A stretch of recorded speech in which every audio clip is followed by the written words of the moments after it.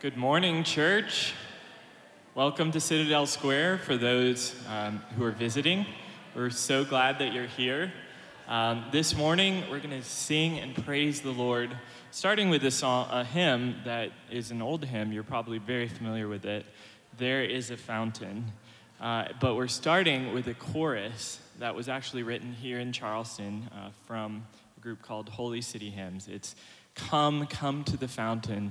Come, be satisfied. Come, all who are thirsty, for these waters will never run dry." And it's so good to hear that God calls us to come to him and to affirm that together. So please stand now as we sing this hymn.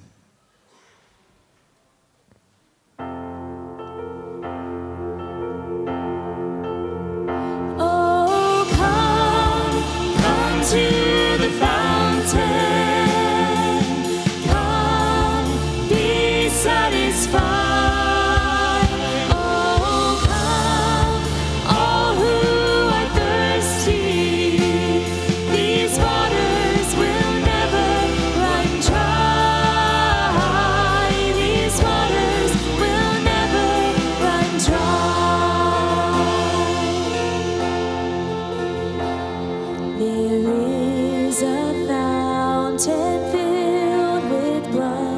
Drawn from Emmanuel's veins, and sinners plunged beneath that flood lose all their guilty stains, lose all their guilty stains, lose all their guilty stains, and sinners plunged beneath that flood lose all their guilty stains.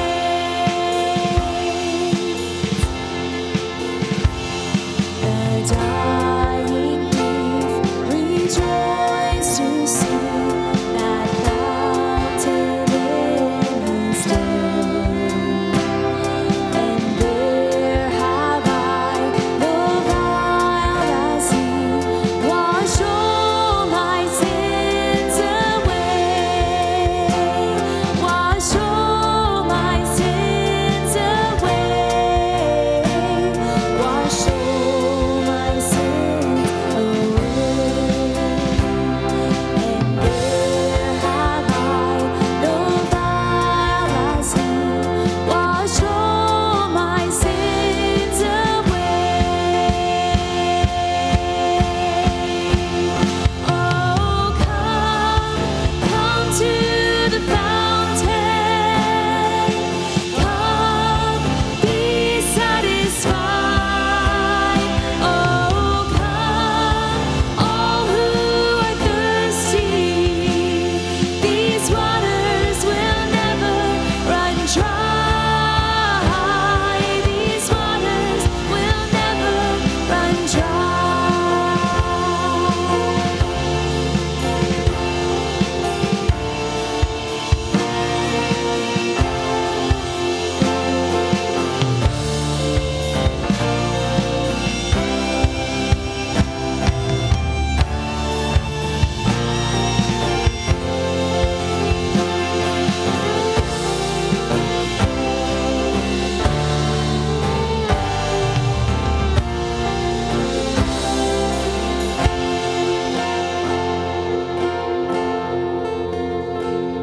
Ere since by faith I saw the stream, thy flowing wounds supply. Redeeming love has been my theme, and shall be till I die, and shall be till I die, and shall be till I die. Redeeming love has been my theme, and shall be till I die. Oh, come to the fountain.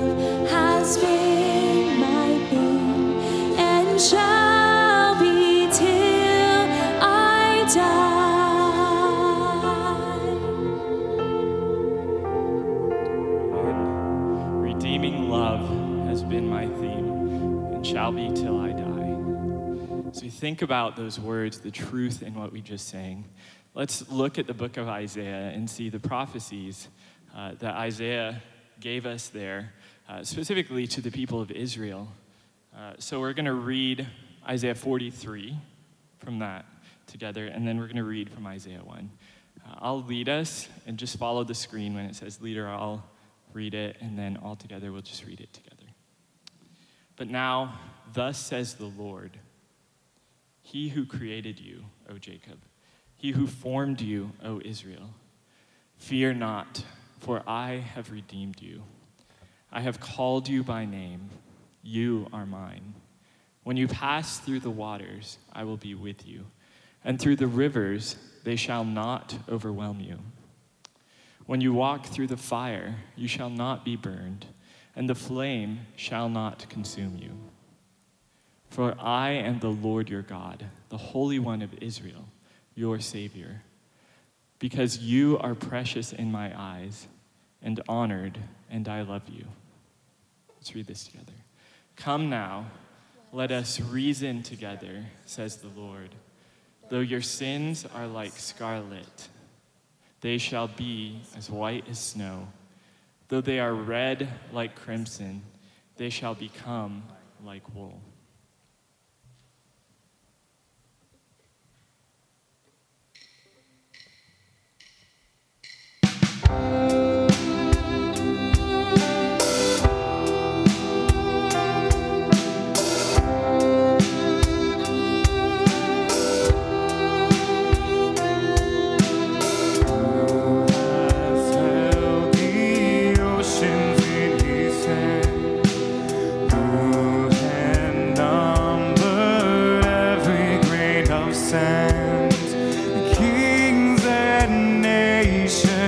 Tremble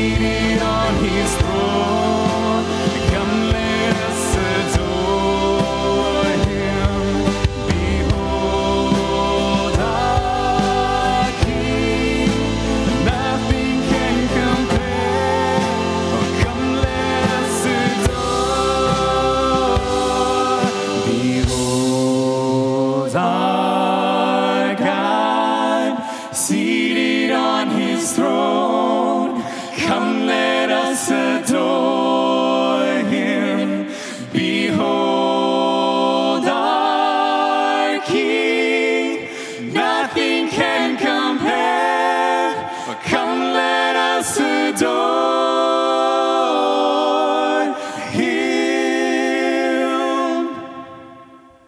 Amen. Praise the Lord. Please be seated. Good morning. Welcome to Citadel Square. Be honest. Did anybody show up at 10 and realize they were here an hour early? Okay, nobody willing to own that one? Just so you'll know, our services are now at 9 and 11. So if you're here at 10, we'll find a way for you to serve. So go ahead and show up at 10. It'd be great. Glad you're here. Welcome, especially to any visitors we have with us. So glad that you're here and joining us for worship this morning. Take a note of your worship bulletin. On the back, there's a whole host of things and events and ministry opportunities coming up. I just want to make a note of two of those things this morning to draw your attention to. One of those is an intro to the biblical counseling class. This class is starting next week. It's going to be a 5-week class, and it's going to be through Zoom in the afternoons on Sunday afternoon from 4 to 5:30. This is a great opportunity to learn more about leading yourself and more about discipling others from a biblical context. It's fascinating. It's led by Dallas and Janie Wilson. They help lead our Peninsula Biblical Counseling Ministries here through the church. They're going to be leading this class over a 5-week period of time. Please sign up and register for this. You can do that online, or you can do that through our app. I would encourage you to register for that class and take this equipping opportunity, take advantage of this equipping opportunity. Next is Membership Matters. A lot of you have asked, hey, when's the next membership class? I'm thinking about becoming a member. Would love to learn more about Citadel Square. So the next Membership Matters class is starting on April 25th. And that'll be a 3-week class. It'll be at 11 a.m. here at the church. And if you are interested in taking your next step of membership, or at least finding out more about that, please register for that class as well. You can do that on the app or online. Either place would be great.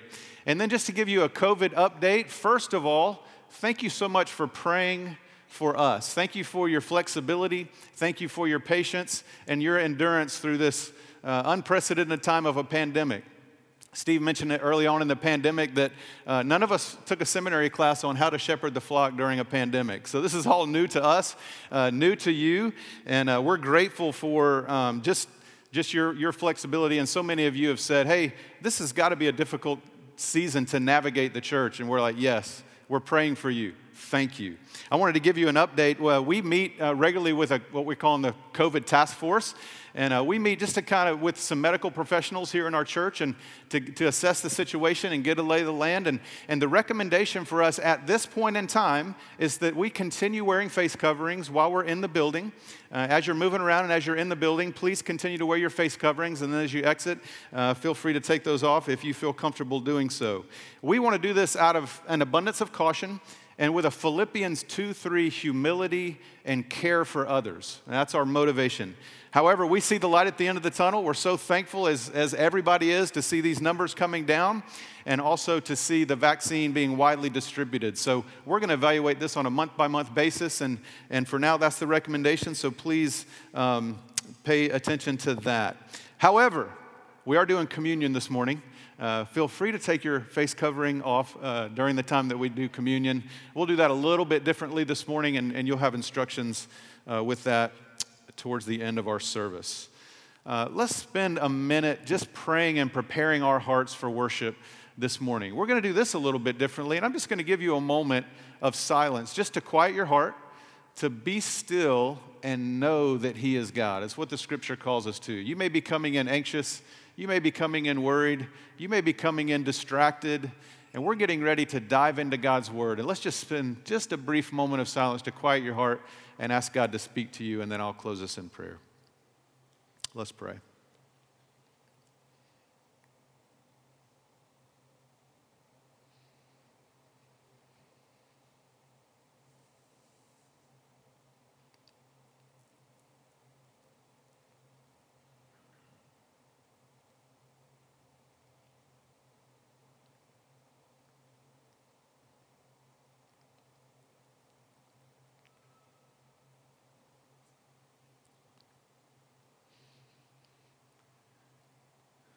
Father God, silence is often uncomfortable, but it's good.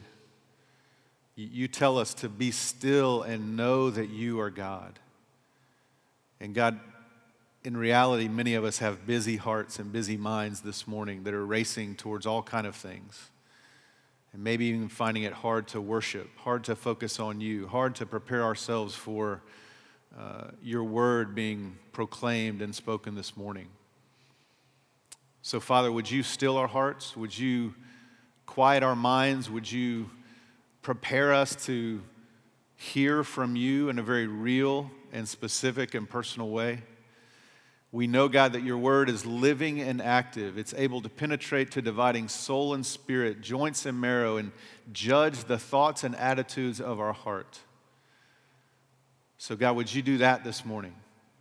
We worship you that we have the privilege to gather and to worship and to behold our God who is seated on his throne.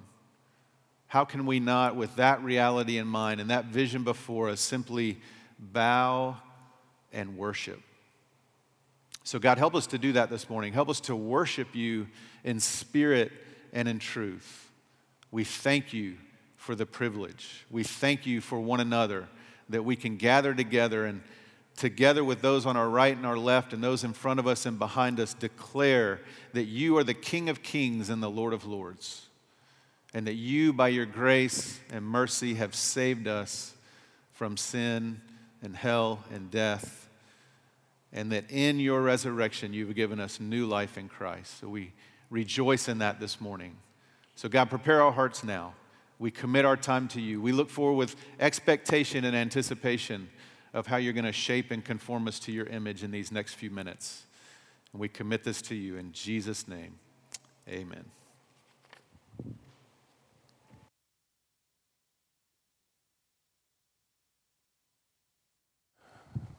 All right, thanks, Steve. Well, good morning to you. You all right? Make it through Easter okay? All your egg searching? We had 3 hours of egg, what are they called? Egg something. Hunt, thank you, egg hunts. Lots of that. With 6 kids, we do lots of egg hunting. I filled up lots of eggs with jelly beans. All right, well, we're back in the book of Revelation. If you got a Bible, why don't you go ahead and grab it. Find Revelation chapter 7. If you don't have a Bible and or a device and or have the chapter memorized, there is a Bible in front of you in one of the pews. Go ahead and grab it. Find the very last book of your Bible. I'll tell you where we've been. We're back after spending some time hearing from AJ in the book of Jude and preparing our hearts through the Easter season. Pray that was an encouragement to you. So we're glad to be back here in the book of Revelation. This text this morning is not an easy one. I'm going to make you work for it a little bit. Revelation chapter 7. This is how the book of Revelation has worked up to this point. You saw the revelation of Jesus Christ and who he is in Revelation chapter 1. You saw the letters to the 7 churches in Revelation chapter 2 and 3. And then before anything else went forward, we had 2 whole chapters in Revelation 4 and Revelation 5 talking all about worship of God who is on his throne and the worthiness of the Lamb in Revelation chapter 5. And Revelation chapter 5 says, "Worthy are you to take the seals and to open them." And we saw the Lamb take the seals from the open hand of the Ancient of Days, God on his throne, and begin to move history to the conclusion according to the plans and purposes of God. And then we spent time looking at the opening of those seals. The opening of those seals was 1, 2, 3, and 4, and released angels who were given the authority over several world forces, everything from politics to war, national and international strife. We saw economic situations get worse. We saw people slay one another. And Revelation chapter 6, at the 4th seal, you saw death on a pale horse, and Hades followed with him.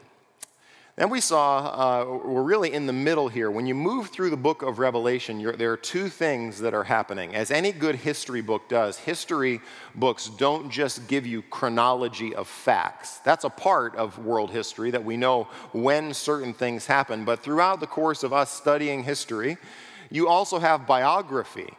You have the story of individuals who showed up at a time and a place and were pivotal in moving history to its desired conclusion. So that's the story really of all of our history. And in the end times history, as we're now moving into the last 3.5 years of human history before Jesus Christ returns and sets up his kingdom, you have biography. And we saw that in the fifth and the sixth seal. The fifth seal, we saw martyrs, where you saw these martyrs beneath the throne of God, crying out for justice, and they lost their lives because of the testimony that they gave about God and his word.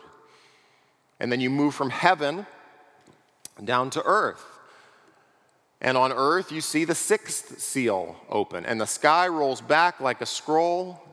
And you see there, if you're in Revelation chapter 7, you see the last few verses of Revelation chapter 6, which expose the earth dwellers. That is a technical term in the book of Revelation for those who will not believe ever in God and his Christ, the Lamb, and also the Lion.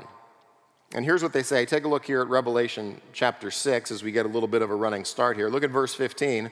Then the kings of the earth and the great ones, and the generals, and the rich and the powerful, and everyone, slave and free, hid themselves in the caves and among the rocks of the mountains, calling to the mountains and rocks, fall on us, and hide us from the face of him who is seated on the throne, and from the wrath of the Lamb. For the great day of their wrath has come, and who can stand? So we're on earth as the sky rolls back and sinful humanity finally sees the truth of God in his wrath being revealed, and human history progressing according to the purposes of the Christ, the Lamb of God. And what we're going to do today is stay on earth for just another minute, then we're going to move back to a view in heaven. So you have a heavenly reality, the souls who died for their testimony. You move down to earth and see the earth dwellers, those who refuse to repent, those who continue to deny God and his Lamb. We have this group of people in Revelation chapter 7. Then after that, the remainder of chapter 7, we're going to move back up to heaven and see another group of people.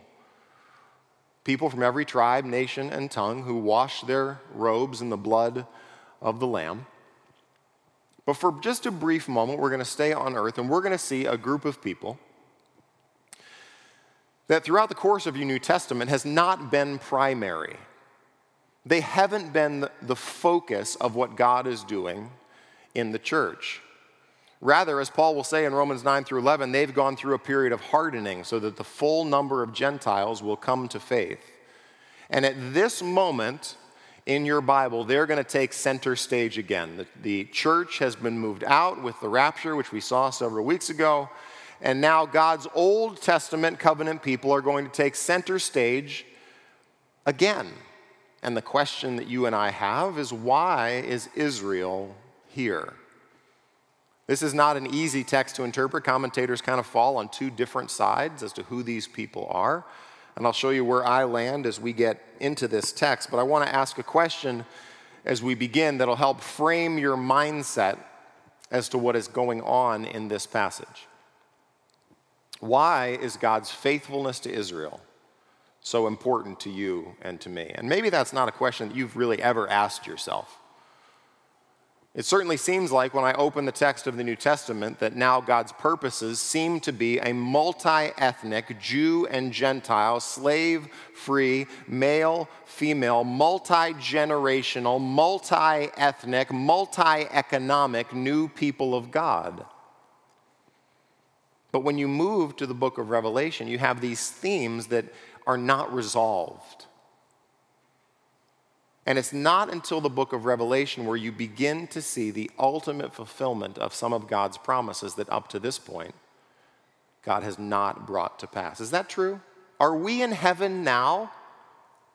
Aren't we waiting for God to complete the work he began in us?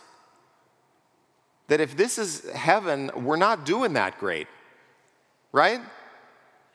That we have yet to experience what Paul calls in the book of Romans the adoption of our bodies. That we live between the already of what Jesus Christ has done in his death, burial, and resurrection and the not yet. We're not home yet. And the question for you and I as we come to the book of Revelation is, if God is going to be faithful to me, then he better have been faithful to the nation of Israel. Otherwise, has he set Israel aside, and are we now the new people of God? If so, what do we do with our disbelief? What do we do with our skepticism? What do we do with our dark days where we can't see what God is doing and don't understand what's going on in our lives and can't put the spiritual reality and our physical reality together? They don't align. Suzanne and I had a good friend who, when she read the Old Testament, would get so frustrated at the nation of Israel and would go, they have the pillar of cloud by day and the fire by night and the manna every morning and the quail, and they saw the Red Sea, and these people are so frustrating. Can't they get it together in their relationship with God? And I was such a good pastor, I just shut my mouth and went, yeah, can't they? Don't you feel that? Don't you feel that we have Jesus Christ risen from the dead, the ultimate miracle of our entire Bible, and we still wrestle with unbelief? There are vast areas of my life where I'm like the man who brings the son who has the demon that throws him into the fire, and he says to Christ, Jesus, I believe, help my unbelief. That I'm not whole in my heart. I see in part and dimly, and it's hard for me to lay hold by faith of the truth that I see in his word. So why is God's faithfulness to Israel such an important truth for us to hold on to? That's what Revelation 7 is about, okay? Let's pray and ask God for his grace, and we'll dive in here together. Father in heaven, thanks for your word. Thanks that we can come to the clear spring of your word and find refreshment, truth to heal our hearts, to encourage us when we are weak, to give us belief when unbelief seems to haunt our lives and our hearts and our minds. For those who come in this morning who are despairing and discouraged and uncertain of what you're doing, I pray that today they would gain great confidence of your love of them, that they would gain great confidence that the promises of your word are certain, true, and steadfast. That we, as we prepare our hearts to partake of communion, would be reminded again of your faithfulness to us in the person and work of Jesus Christ. So, Father, give us wisdom, give us your grace, open our ears, open our hearts to receive what you would say to us today, and then may we present to you hearts of wisdom that live in light of the truth of God. We pray this in the mighty name of Jesus, who frees us from our sins by his blood. Amen. All right, well, let's look here. Revelation chapter 7, verse 1. Here's our, your seventh seal isn't going to be opened, like I said, until Revelation chapter 8. So we're in this biographical sketch section that shows you these people. Take a look at verse 1. After this, I saw 4 angels standing at the 4 corners of the earth, holding back the 4 winds of the earth, that no wind might blow on the earth or sea or against any tree. The seals, the trumpets, and the bowls all have kind of a 4-3 element to them. You saw the 4 horsemen of the apocalypse, and then moved down into individuals that we dealt with in 5 and 6. You're going to see the 4 angels holding back the 4 winds at the 4 corners of the earth, and then we're going to deal with individuals here again in a second. But let's begin here with these 4 angels. We saw the angels that were given authority with the 4 horsemen, the authority over political realm and economic realm and the social and relational realms. These angels are different in that they are given authority. And they're given authority to stop the wind. Now, I'm going to talk about why that's important in just a minute, but imagine just for a second the massive power that God gives to angels to be able to turn off the high pressure, the low pressure, the El Nino, the cold front, the warm front, the moving of the wind across our planet that creates waves and breezes and trees that move in the wind and pollen and all of those realities for us. I had a friend who lived in Oklahoma when I lived in Texas, and I went up to see him at one point, and there was a tornado watch, and we did like all good ignorant and mildly interested individuals do in the midst of a tornado watch, and we went outside. I don't know why we went outside, but we decided to go outside. And if you've ever been in the midst of a Texas thunderstorm, or you've been in the midst of a hurricane that comes over Charleston, you want to know what happens in the eye, don't you? You want to go out in the midst of the eye where there are 100-mile-an-hour winds moving on either side. Things are perfectly and genuinely still. Imagine that stillness moving over the entire planet. As the rotation of the earth and the winds that move and create the water cycle and all of those things move to complete and utter stillness. How would that make you feel? That momentary restraint that God puts upon the wind so that no wind, verse 1 says this, and it goes on, that no wind might blow on earth or sea or against any tree. That the wind that nobody can grasp and nobody can understand where it goes is immediately brought to stillness. Now, what you see in the book of Revelation, and we've seen this up to this point, but you see the blurring of world forces, human nature, and now the created order. And everything in this story, we like things in our life to operate according to cause and effect, right? If I have no money in my account, I need to trace back the reasons that have brought me to the place where I have no money in my account. And I discover that I have been spending money on things that, like things that people like to eat, or shoes, or a variety of things that require you to spend money on 6 children, right? And that's a cause and effect. And I like to live in that world, right? I like things easily explainable in my life. That if I'm facing difficulty in my life, we very quickly go to places in our life where we go, this must be a result of things that I have done, choices that I have made that have brought me to this point of difficulty in my life. And what you find in the book of Revelation that is so fascinating is that there is direct correlation between spiritual things, heavenly things, throne room things, and things that happen on earth. Do you believe that? Do you believe that there is a spiritual reality that at this time in your life has an influence and effect upon your life? Do you believe that? That's what the Christian, we don't believe as Christians that God kind of wound this thing up like a yo-yo and then just kind of let it go and isn't involved. That we believe God is both transcendent, which means above his creation, and immanent, which means involved with his creation. That we believe that. We believe that you can actually have a relationship with God who can come into your life, change your life, that you can pray and know his will and understand your life differently. And all of those distinctions that for us become blurred in our lives, where we typically like things orderly according to things that we can understand, all of that is moved away in the book of Revelation because now you have angels involved in the weather.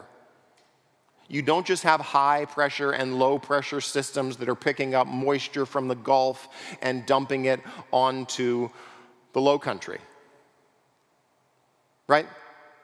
Now you have the angelic order that is stopping the movement of wind so that something very, very important in God's plan can happen.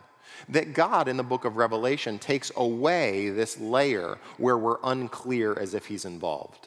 And he says, no, every single seal that the Lamb opens has a consequence on earth. Every single decision God makes has a consequence on earth. Every single angel that he sends to do his will has a consequence on earth. When consequence with people, that people are experiencing the spiritual invading the physical.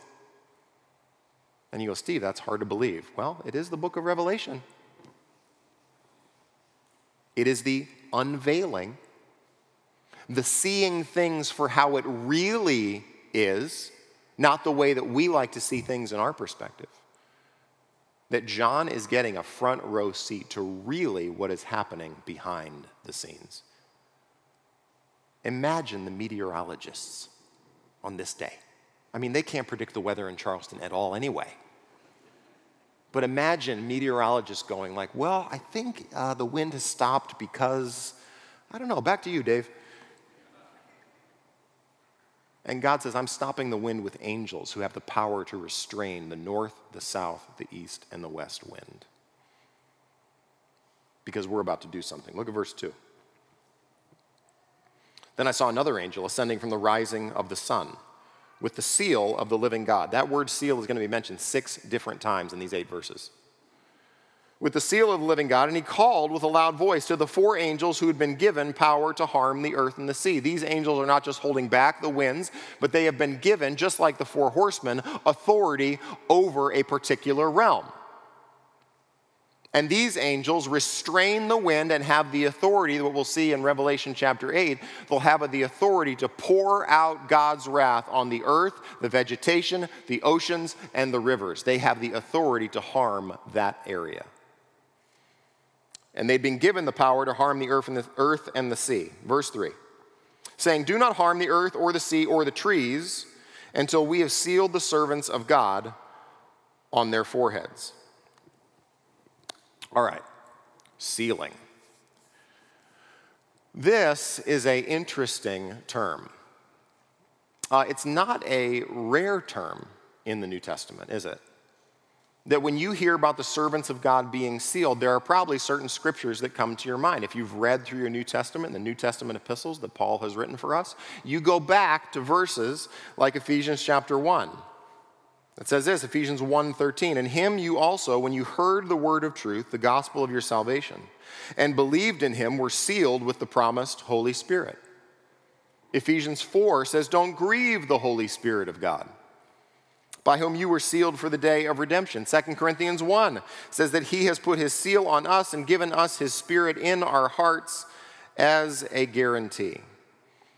That seals are symbols of God's authority and ownership and purpose and design. You believe that? That God has sealed you with his Holy Spirit to use you and your life in this time and this place for his purposes, right? That it's a down payment of the salvation that was won for us in Jesus Christ as a promise that God will be faithful to his word. So when commentators come to Revelation chapter 7, they go, sealing, this must be the church. That's basically your two main interpretations of this text. Is this the church, or is this the sons of Israel? Now, they say it could be the church because of this idea of sealing of the servants of God, that the New Testament church is sealed by the Holy Spirit of God during its time on earth to guarantee their safety and security. And that these folks could be, Revelation chapter 7, the sealing of God's church in the time of his wrath being poured out on earth for his purposes to proclaim the truth of Jesus Christ, that they will travel through the tribulation being unhurt and untouched, and they will be protected because of the seal that God has put upon them. That's not bad. I don't think it's right, but that's not bad. There are principles here that God protects us, right? Now, let me tell you why I don't think that's it. Look at verse 4. And I heard the number of the sealed. There it is again, 144,000 sealed from every tribe of the sons of Israel. Now, here's why I don't think this is the church. Because John hears the people sealed and they are the sons of Israel. I know that's tough. Hard to argue with. But throughout the course of your Bible, the sons of Israel are consistently referred to as the sons of Israel. Should I slow down? You get that? That's pretty easy. If you read this and you hand it to any eighth grader, they would say, well, they're sealing of the sons of Israel. Now, the sons of Israel are the 12 tribes that come out of Genesis chapter 49. The 12 sons of Jacob, they go to Egypt. And you have a blessing upon the 12 that happens toward the end of Jacob's life, and then he dies, and then the 12 sons are in Egypt, and that's how the book of Exodus opens, that the tribes of Israel are there in the nation of Egypt. So here's your question, is that when we come to our New Testament now, our New Testament seems to paint this picture of a multi-ethnic, Jew and Greek, slave and free, male and female group of people called the church, who are sealed by the Holy Spirit and now are living on our planet, proclaiming the truth that God saves sinners through the person and work of Jesus Christ. So why is it that Israel is back central here? Now, maybe you haven't given a lot of thought to that question throughout the course of this week. I hadn't either until I had to when I came to Revelation chapter 7, right? You need to spend some time going, well, what does this mean, God? How do we interpret this? How should we understand the truth of your word? And as you move through your Old Testament, you ever find when you read your Bible, this is a common experience, that we have a tendency when we read our Bible to put ourselves front and center in the interpretation. Do you find that? That we do it almost instinctively.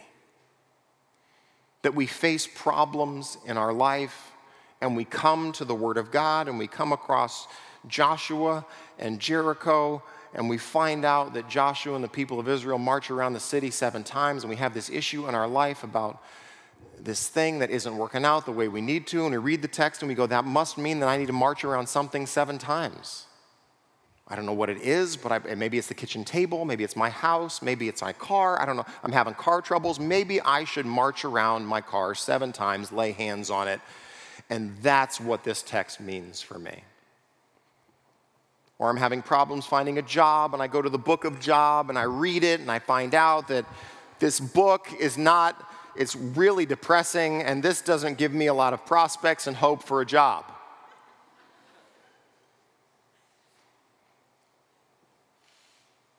We laugh, but don't we do that? Haven't you ever been reading the book of reading God's word and sitting around with other people and you go, what does this mean to you? And that's not bad, but we have a tendency then to miss the forest for the trees. We miss the point of what is happening in the passage because we so want to rush to God's word being about me. And newsflash, God's word is not about you. It's about God. So that if you want a hint as to whether or not you're interpreting a text appropriately, here's a great question. Would your interpretation match the interpretation of the original hearers?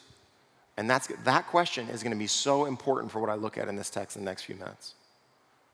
Would the people who are receiving John's letter in AD 90-ish, would they understand our interpretation in 2021? Or are we reading truths about who we are back into the time of the book of Revelation?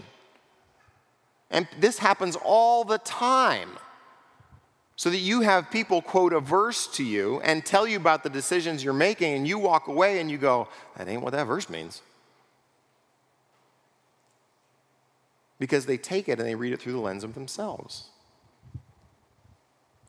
So this original context is so important, especially for John, because what John is seeing here is so hopeful. And I want to show you why.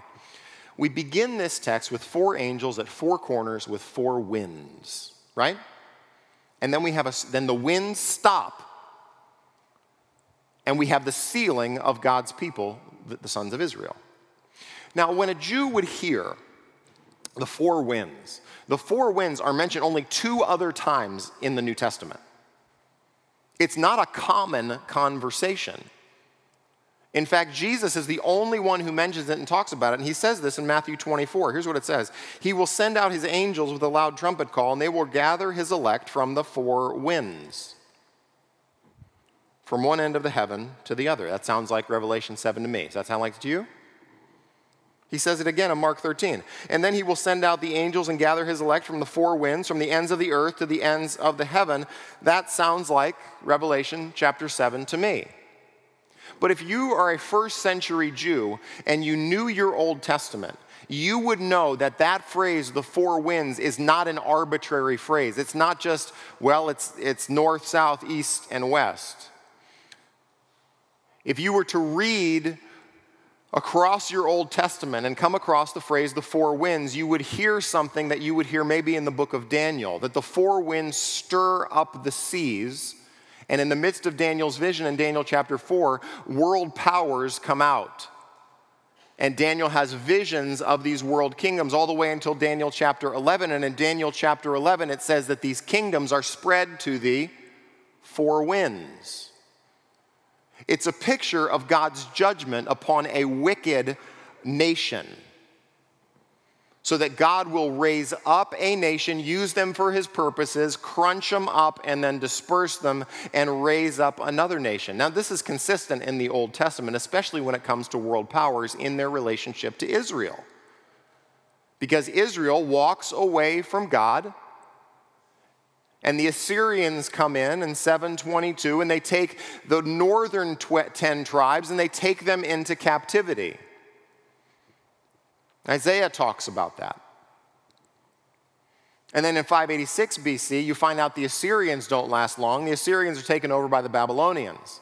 The Babylonians come in and they take the last 2 tribes, and they're taken into exile, into captivity. And the Babylonians are strong for a while, but then the Medes and the Persians show up and conquer the Babylonians. And the Medes and the Persians are ultimately conquered by the Greeks. And then the Greeks are ultimately conquered by the Romans, and that brings you all the way up to Jesus' time when the Romans are occupying the land of Israel. Okay, so what? But if you were to read back through your prophetic literature, there's also a time when the 4 winds are spoken of in relation to God's people. That there's a king of the Persians who releases Ezra to come back to the nation of Israel, and specifically to Jerusalem. And Ezra brings back all of these people out of captivity with him, and they're allowed to come back to the land and to reestablish worship. And Ezra reestablishes the altar, and people begin to sacrifice, and their religious life, along with their geographic national life, is beginning to be restored. And then they get ready to work on the temple. And they're working on the temple, and then they get discouraged. And there are 2 prophets that God raises up to encourage the people to continue to be about the work. It's Haggai and Zechariah. And Haggai is this wonderfully deep and sweet and encouraging prophet who talks about how they're distracted and their defilement God's going to take away, and that he's going to shake everything else to make sure that his people are brought back. And Haggai prophesies like on a Wednesday, and Zechariah is like on a Thursday, and Zechariah comes in and he has all of these visions, but Zechariah has a word for God's people in Zechariah 2 that's very important. Now, if you've never found Zechariah in your Bible, I get it, it's not an easy one to find. Go back to Matthew and then flip back 2 books into Malachi and Zechariah. And I want to show you this from Zechariah chapter 2, and it's the greatest promise. I could show you this from lots of places, but Zechariah 2 is this moment to where a Jew who's receiving this letter from John would be so filled with anticipation of God actually doing this and being faithful to his word.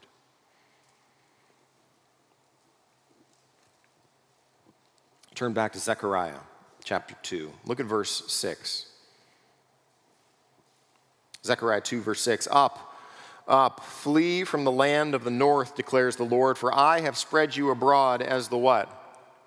As the 4 winds. Were God's people unfaithful to him? They were. Did they go after other idols? They did. Were they ultimately cast out from the land of promise that God gave to Abraham? They were.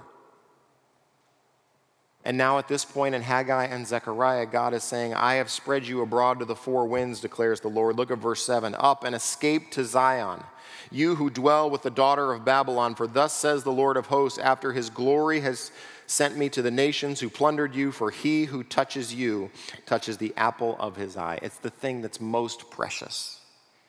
That's what the apple of your eye is. Verse 9, behold, I will shake my hand over them, and they shall become plunder for those who serve them. Then you will know that the Lord of hosts has sent me. Sing and rejoice, O daughter of Zion, for behold, I come and I will dwell in your midst, declares the Lord. And many nations shall join themselves to the Lord in that day and shall be my people, and I will dwell in your midst, and you shall know that the Lord of hosts has sent me to you, and the Lord will inherit Judah as his portion in the Holy Land, and will again choose Jerusalem.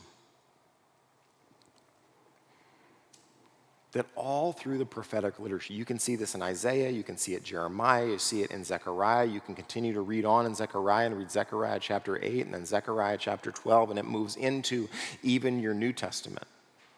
So that when Jesus comes into the city in Matthew 23, he says, Jerusalem, how I long to gather you like a hen and his chicks, but you would have none of it. And you will not see me again until you say, blessed is he who comes in the name of the Lord. And the nation that Jesus says stoned its prophets and killed those who were sent to him now crucify the Savior, their King. And at that point, you think it must be over for this nation. That they have refused to listen, they refuse to obey, they refuse to submit, and now they've even crucified the Son. But something fascinating happens in the book of Acts. In the book of Acts, Peter is preaching on Pentecost, and he's preaching that there's salvation in Jesus Christ. In Acts 3, when he heals the man at the gate, he says, repent so that times of refreshing would come for you, that you have crucified the Savior, but there's now salvation in your name.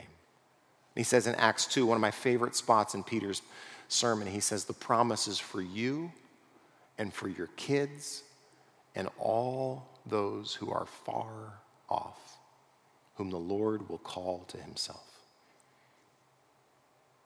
So that even when you get to the New Testament epistles, James writes in James chapter 1, he says, to the 12 tribes in the dispersion. So let me show you this in one more place.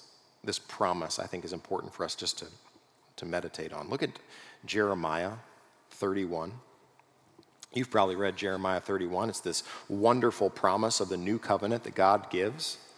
And in the promise of the new covenant is not particularly given to the church. That's why when you read through your Old Testament, the New Testament interprets the church as a mystery during the Old Testament. It's something that the prophets did not see. They did not understand. It was something unveiled in the person and work of Jesus Christ. Jeremiah 31, verse 31. Behold, the days are coming, declares the Lord, when I will make a new covenant with the house of Israel and the house of Judah. Not like the covenant I made with their fathers on the day when I took them by the hand to bring them out of the land of Egypt, my covenant that they broke, though I was their husband, declares the Lord. For this is the covenant that I will make with the house of Israel after those days, declares the Lord. I will put my law within them, and I will write it on their hearts, and I will be their God, and they shall be my people. And no longer shall each one teach his neighbor and each his brother, saying, know the Lord, for they shall all know me. From the least of them to the greatest, declares the Lord, for I will forgive their iniquity, and I will remember their sin no more.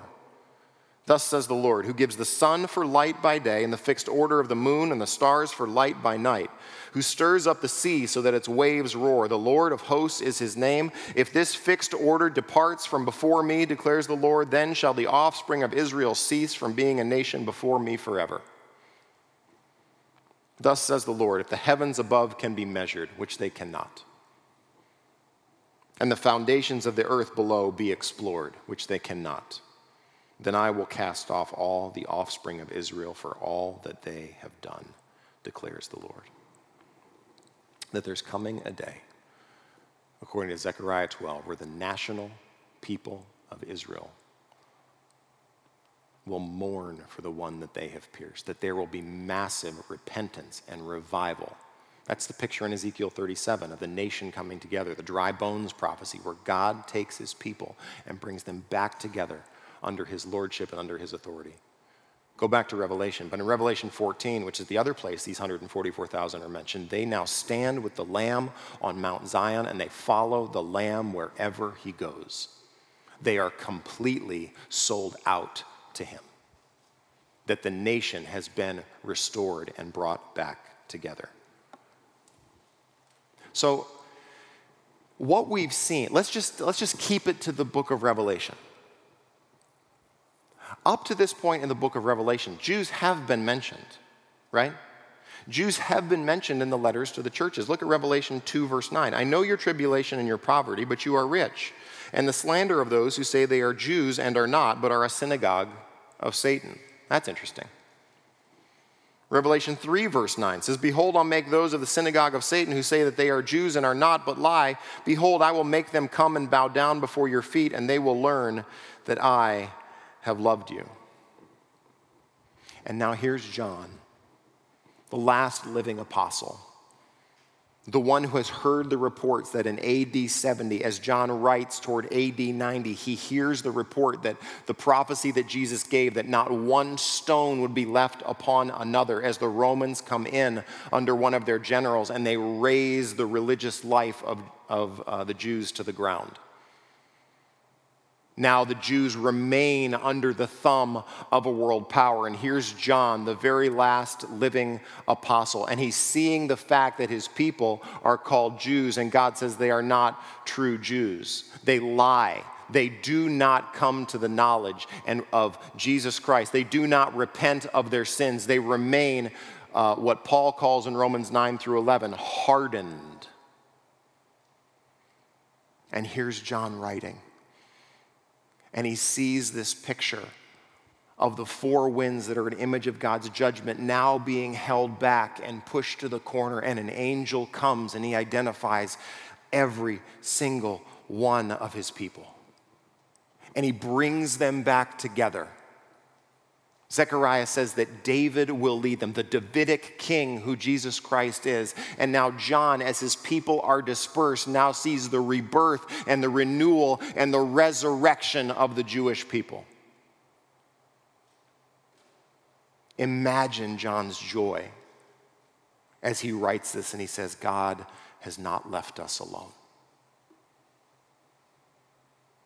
That God will be faithful to his word.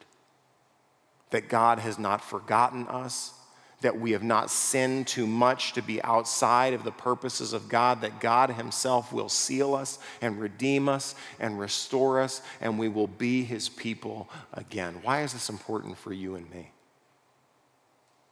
Because if God can reject Israel, he can reject you. Do you believe that in Jesus Christ that no sin will have the last word in your life? I mean, really.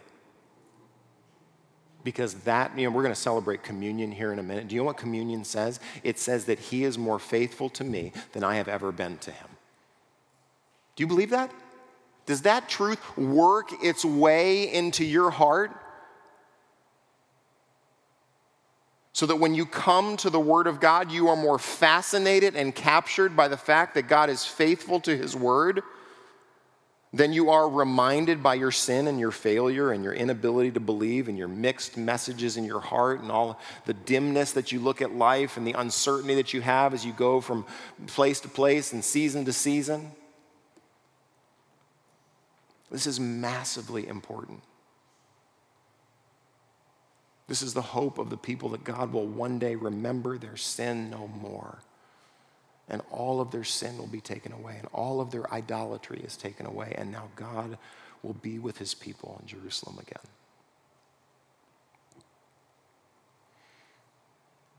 Look at verse 5.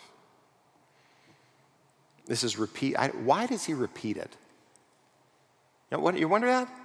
Why can't he just go, there were a bunch? But God makes John go, no, I want you to number everyone. 12,000 of the tribe of Judah. In the lists of the listing of the sons of Israel and the chronologies, you ever read like First Chronicles and you're like, why am I reading this part of my Bible? That's because you haven't read it. Well, when you read it and you go to that spot in your Bible, you find out it's just lists and lists and numbers of people and you go, I don't know, can I skip this? Is there a way to skim this part of my reading plan? No list is like this list. I don't know why, but this list begins with the prominent one. What is it? It's the tribe of Judah. It's the one from whom the Messiah comes. 12,000 from the tribe of Judah were sealed. 12,000 from the tribe of Reuben, Gad, Asher, Naphtali, Manasseh, Simeon, Levi, Issachar, Zebulun, Joseph. 12,000 from the tribe of Benjamin were sealed. Now, a keen Bible reader would notice that Joseph is mentioned when Joseph is listed typically as Ephraim and Manasseh, which means you're missing a tribe here. It's the tribe of Dan. In the Old Testament, the tribe of Dan is probably where idolatry begins in the nation. It's what sets off the cycle in the book of Judges, is the tribe of Dan hiring priests to be their own priests in their own land in their own ways.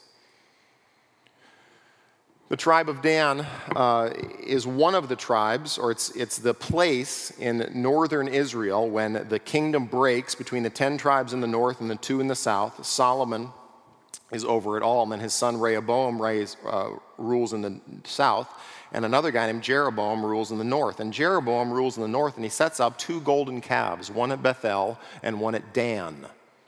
So it becomes the center of idol worship. Now, why aren't they listed here? John doesn't tell us. They are listed in the heavenly city in Revelation chapter 2, but it may be that because idolatry began in the nation, that's where it took root, that they lose the chance to serve God in this day. I don't know. That could be. It's not totally clear. So what do we do with this? How does this text help you and I love God better and love one another well?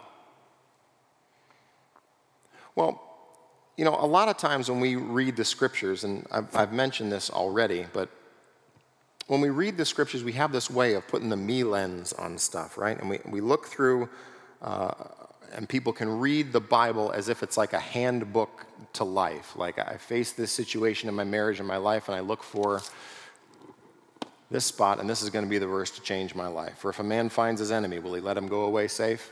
I don't know why that's a marriage verse, but that's the one I've got to live with, right?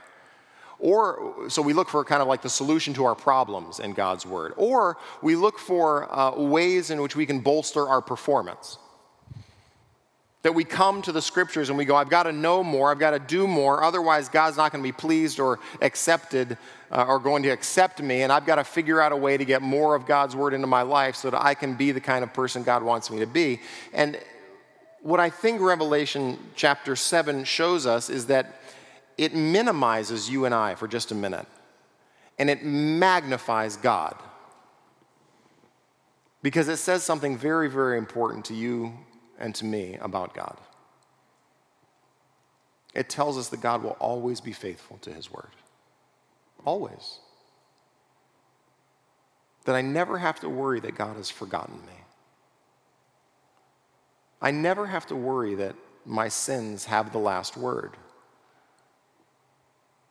Rather, I have a God who will hold back his wrath so that he will protect and call and seal every one of his kids. Do you believe that? Do you approach the scriptures being fascinated by the grace of God? By being captured by the truth of this God who would so love sinners that he would send his son to die for us even when we were sinners, even when we hated him, even when we denied him. And he will stop at nothing to save us by his grace. Paul says this, and we'll close here. Take a look, just flip back over to, this is one more spot I want to show you. This is in Romans chapter 11. Romans 9 through 11 is a very important part of Paul's letter. Because if you notice, as you move through the New Testament epistles, they're all Gentile cities. You have Thessalonica, Gentile cities. You have Rome, a Gentile city. You have Ephesus, Gentile cities. You have Colossae, Gentile cities. You have Philippi, Gentile cities. That is this consistent refrain of all these letters to all these churches. But in the midst of the book of Romans, Paul explains what God is doing with the Jew. And he explains how a partial hardening has come upon the Jewish people, to where they will not turn and believe nationally until God brings in all of the Gentiles that he means to. And Paul explains that and lays that out for us. Here's what he says in Romans 11, starting in verse 28. As regards the gospel, they're enemies for your sake. They don't believe the gospel message right now. But as regards election, they are beloved for the sake of their forefathers. You know, when you go back to Abraham, Genesis 15 has this encounter between God and Abraham and God are going back and forth about whether or not God can actually give him a son. And God says, go outside, take a look at the stars. If you can even count the stars, That's how many your offspring will be. And then there's this moment where there's this covenant ceremony where God puts Abraham and he makes him take a nap, and then he takes these animals and they parts them in two, and then God passes between the parts, which is a covenant ceremony where God says, if I am not faithful to my word, may it be done to me like these animals. May I be torn apart.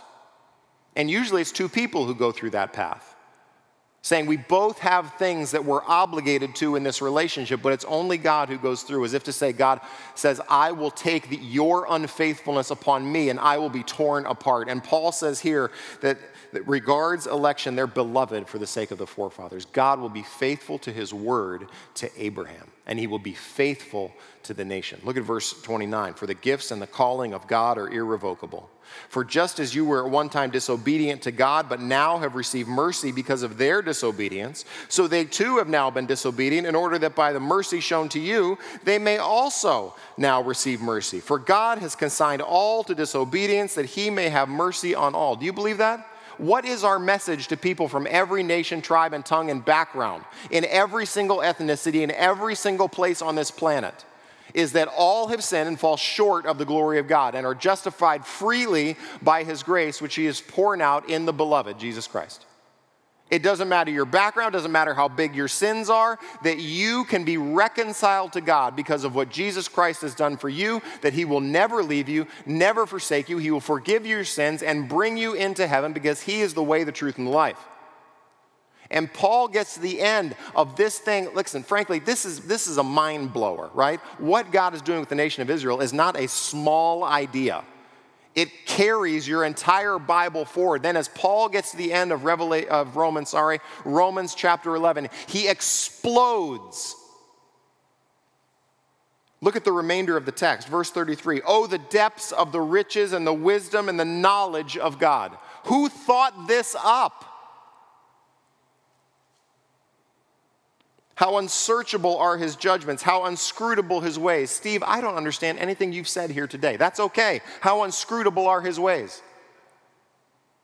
It's hard to unscrew the unscrutable. For who has known of the mind of the Lord? Who has been his counselor? Who has given a gift to him that he might be repaid? For from him and through him and to him are all things. To him be the glory forever. Amen. That is how you read your Bible. You get to the end of the work of God and the glory of what he's doing in salvation, and you go, God, you are bigger than I ever imagined you to be. You have greater and deeper and sweeter and more faithful plans, and I can't unscrew them and I can't understand them. But God, the depths of who you are in your purposes to bring people to yourself causes me to worship. That's how you read the book. Don't get stuck reading the book like an engineer's manual.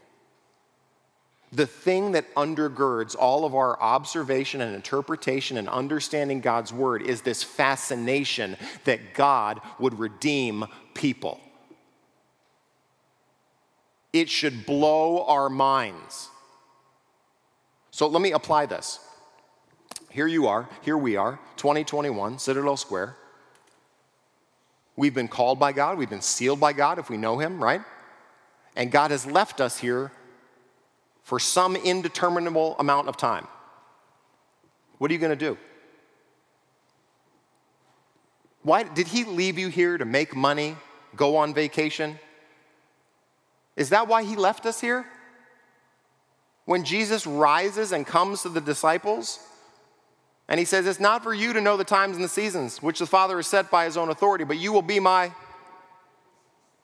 it's witnesses. Witnesses in Jerusalem, Judea, Samaria, to the ends of the earth, that you are called and sealed and loved by God to be a carrier of the message that proclaims the glory of God in salvation. Don't miss the opportunity to use your life to align your life to the purposes and the glory of God. Don't live for something little when you can live for things that are unscrutable. So that as you carry the truth of the gospel message into your family and you disciple your kids, into your marriage and you love your mate, into your workplace, you remember that God has put you here and left you here for a time and a season, for as long as he would give you, so that you might be the proclaimer of the glory of God and salvation. And you know it to be true because God will not abandon his people, and he will not abandon you. Amen? Let's pray. Father in heaven, what truth this is that captures our hearts. Would you prepare us as we get ready to celebrate your faithfulness to us in the moment that we're going to celebrate communion? Father, bless us as we think and ponder the truth that God saves sinners, that Jesus himself has said, I will never leave you and never forsake you, that he who began a good work in you will be faithful to complete it. So, Father, would you find us faithful men and women? Would you help us to step out of the areas in our life and heart where we find ourselves disbelieving and discouraged and despairing and uncertain of what you're doing in our life? And would you remind us of your goodness to us? Would you remind us of your purposes, that you have not left your people alone? That you know us and you love us and you have a purpose for us. And Father, may we be a church, may we be people who cling to the truth of your promises and be amazed at your faithfulness to us. It's in Jesus Christ's name we pray. Amen. Well, you guys who are helping us with communion, if you would make your way down front, we are going to celebrate communion. Man, this has been a while, hasn't it? Whew. All right, now here's what we got. We've got communion that is pre-packaged. That means you've got bread on the bottom and the juice on the top. Here's what I'm going to tell you. Don't open your juice first, because you're going to flip it and you'll be saying things you ought not to say as grape juice hits your lap in Jesus' name, okay? So here's what I want you to do. We're going to pass it out. The band is going to play. And here's what communion is. Communion is a time where the church comes together and they do basically just a few things. We remember what Jesus has done on the cross for us. That Jesus says, I am the way, the truth, and the life, and no man comes to the Father but by me. So that we have great confidence that Jesus, through his blood, has now opened the pathway to heaven so that we can have clear and sure and certain relationship with God. We also repent of our sins because we are reminded in this meal that it's our sins that sent him to the tree. Number 3, we reconcile relationships. That this is a unifying meal where we consider the relationships we have in the body and with one another who name the name of Christ and do the work to reconcile those relationships as best we can. So if your testimony here this morning is that you are a sinner and that Jesus Christ died for your sins so that you might have a new relationship with God in heaven, there's nothing else that you can do. No performance, no resume, nothing else that you bring to the table with Jesus. That Jesus alone establishes relationship with us by his body and by his blood. If that's your testimony today, that your sins are forgiven in Jesus Christ's name, then we welcome you here to partake. So these guys are going to pass it out. The band is going to play. Then I'm going to come up and I'll lead us in the next portion of our time. You can stay seated. Feel free to sing if you're led to do that, or sit and pray.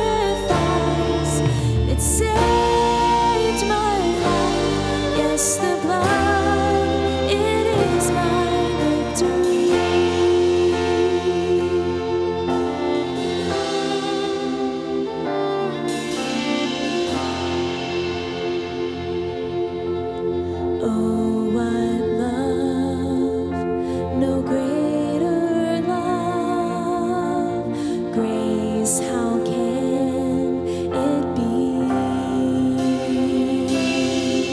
that in my sin, yes, even then, He shed His blood for me. Oh, the blood of Jesus washes me. Oh, the blood of Jesus shed for me. What a sacrifice! It saved my life. Yes, the blood, it is my victory. Oh, the blood of Jesus washes me. Oh, the blood of Jesus shed for me. What a sacrifice! It saved my life. Yes, the blood, it is my victory. What a sacrifice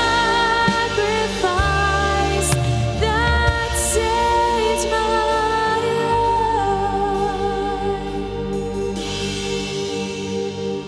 Yes, the blood, it is my victory.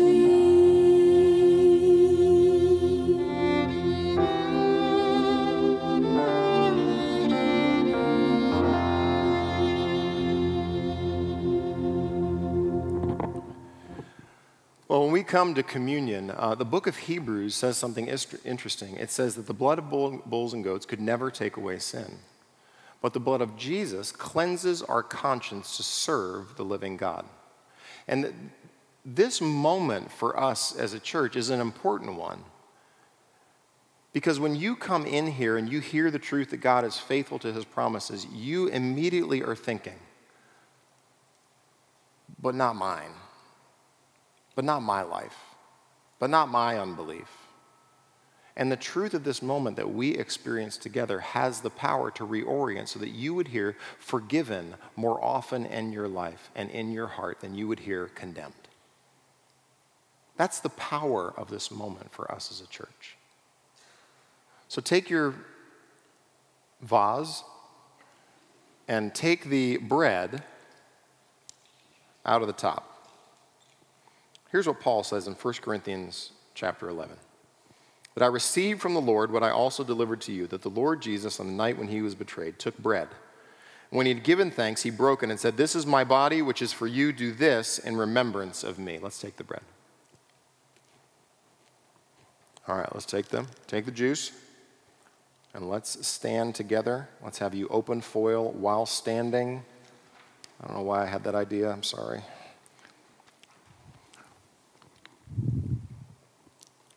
This is the good news of this moment for us. This is the new covenant in Christ's blood.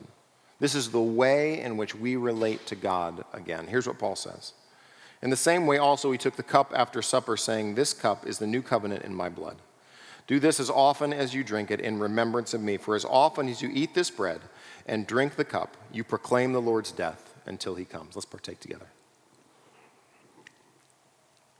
Father in heaven, we gather here today more sure and more confident of your love and faithfulness to us in the person and work of Jesus Christ than we are in our own faithfulness or lack thereof.